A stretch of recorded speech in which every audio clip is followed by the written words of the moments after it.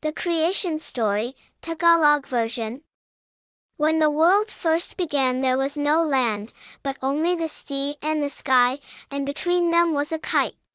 One day the bird which had nowhere to light grew tired of flying about, so she stirred up the sea until it threw its waters against the sky.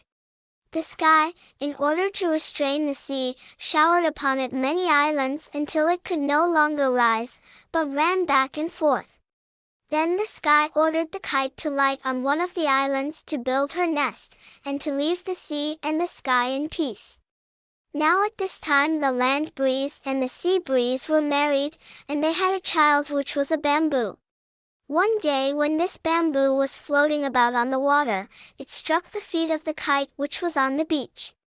The bird, angry that anything should strike it, pecked at the bamboo, and out of one section came a man and from the other a woman. Then the earthquake called on all the birds and fish to see what should be done with these two, and it was decided that they should marry. Many children were born to the couple, and from them came all the different races of people.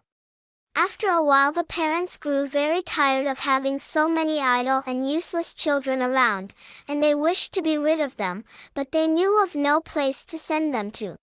Time went on and the children became so numerous that the parents enjoyed no peace. One day, in desperation, the father seized a stick and began beating them on all sides. This so frightened the children that they fled in different directions, seeking hidden rooms in the house. Some concealed themselves in the walls, some ran outside, while others hid in the fireplace, and several fled to the sea.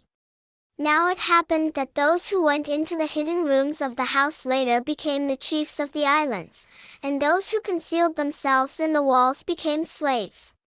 Those who ran outside were free men, and those who hid in the fireplace became Negroes, while those who fled to the sea were gone many years, and when their children came back they were the white people.